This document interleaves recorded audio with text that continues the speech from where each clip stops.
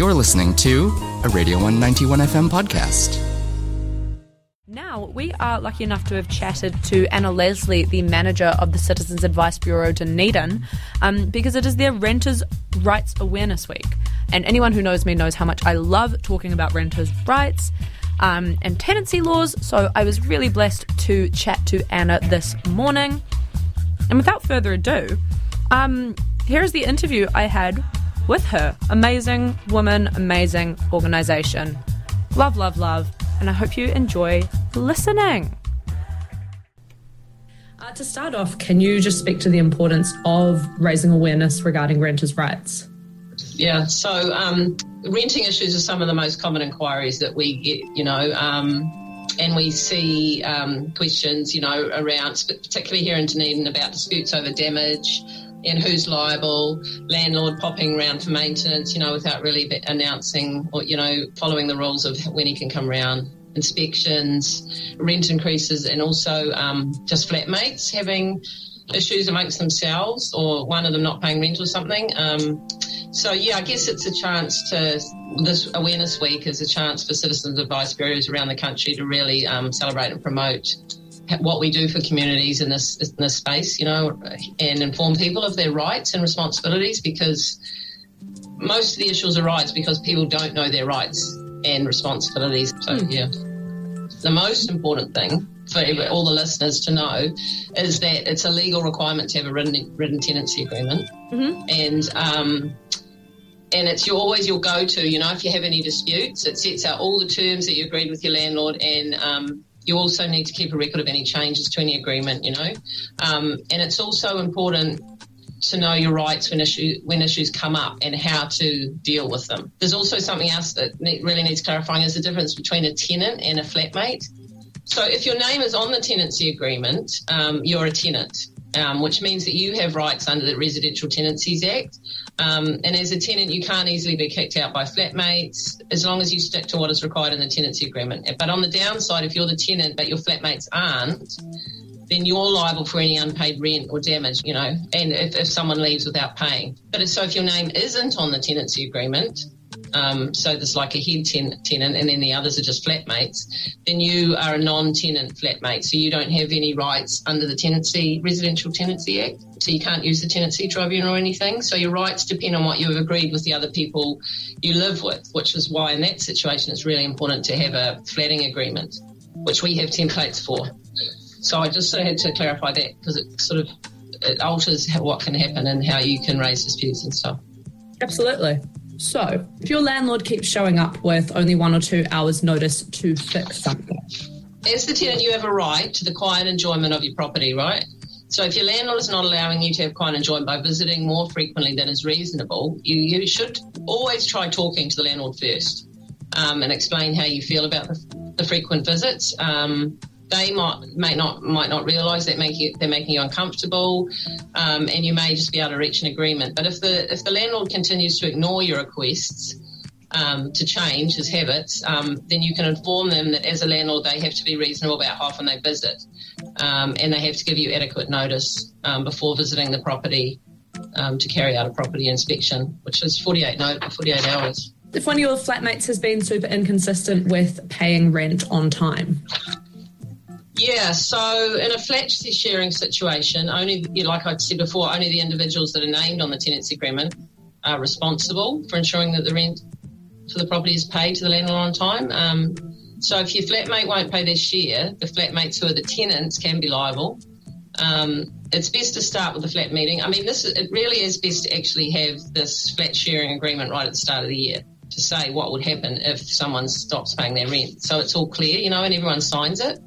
Mm-hmm. So it's binding, I guess. You should always consider, letting the landlord know that your flat is going to be overdue or not paid in full due to your flatmate not paying. The landlord might be willing to work with you on a solution. If your flatmate still doesn't pay their share of the rent and they won't pay you back, you have the disputes tribunal. Because everyone's a tenant, and on the tenancy agreement, the landlord would have the dispute with the tenants because they're not paying, right? And that would go to the tenancy tribunal to work out. But if they're flatmates, like we talked about, so they're not on the tenancy agreement, then the head tenant would have to take the flatmate to the disputes tribunal. But I mean, it's always a good idea to talk first. Mediate, try and work it out. Like, it's sort of the last solution to do it, to go to the tenancy tribunal. But if you're a renter, and your landlord knows that you know your rights, they're much more likely to follow the rules as well. Do you know what I mean? Like, it's really important just to know what your rights are and your responsibilities, and know what theirs are and their responsibilities. So then you can just have a conversation, and we'll say, under tenancy law, you shouldn't be doing this. But so let's try and figure out, Absolutely. Yeah. All right, so if you're renewing your lease, you've decided to stay there for 2 years, say if most student flats are on yearly leases, and your landlord decides to increase the rent, is there a maximum amount that they can increase it by? If you think it's unreasonable, you can apply to the tenancy tribunal to have your rent reviewed. So if the tribunal finds that your rent is substantially higher than market rent, or rent of similar properties in the same area, then your landlord, they can order the landlord to drop your rent to market prices. Do you want me to talk about how often they're allowed to raise the rent? How often are they allowed? Well, they're only in a periodic tenancy, which is the one that just carries on. You can only do it once every 12 months. And they must give you the correct amount of notice. So that's 60 days for a periodic one. If they have an annual rent review, they must include the details of that rent review in your agreement. So it must say that there is going to be an annual rent review, to inform the tenant, in writing before the tenancy starts, so the tenant knows that that's going to happen. And with the annual rent review, the new rate will take effect on a set date each year, and that should be specified in the tenancy agreement as well. If you're on a fixed term, your landlord cannot increase the rent at all, except as allowed by the tenancy agreement. But it's unlikely you would sign one that, if you had one for fixed term for 12 months, you're unlikely to sign a fixed term agreement that says you can have a rent increase in there, aren't you? You pay for that fixed term, particularly for students. They know the amount they're going to pay for the whole year, don't they? Yeah.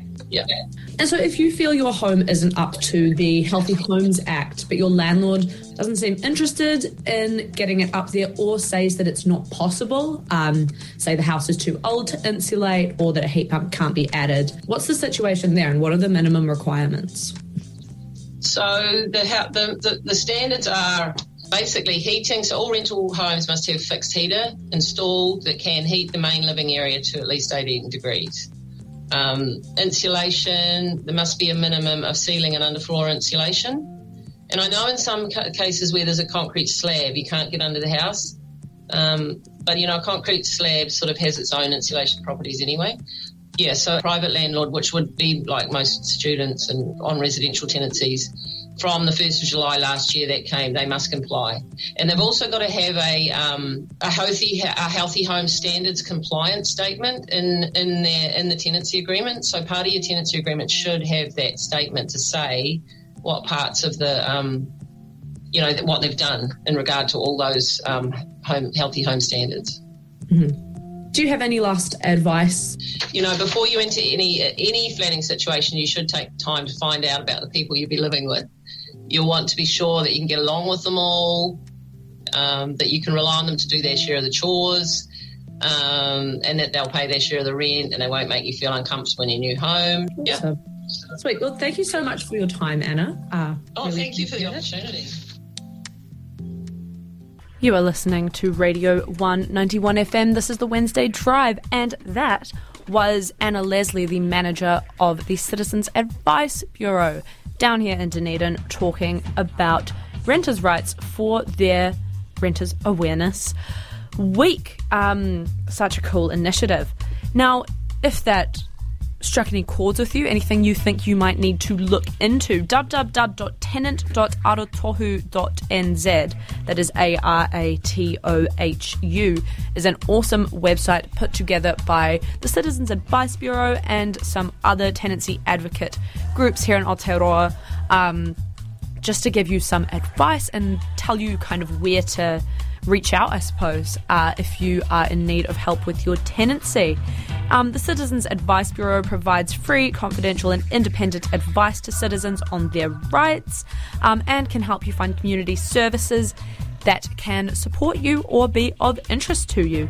The Citizens Advice Bureau Dunedin can be contacted on a landline at 471 6166 or on your mobile phone 03 471 6166, or there's an 0800 number 0800 367 222, or at www.cab.org.nz, or on their Facebook page. Highly recommend you look into that, because what an awesome resource. That was a Radio 1 91 FM podcast. You can find more of them at r1.co.nz/podcast.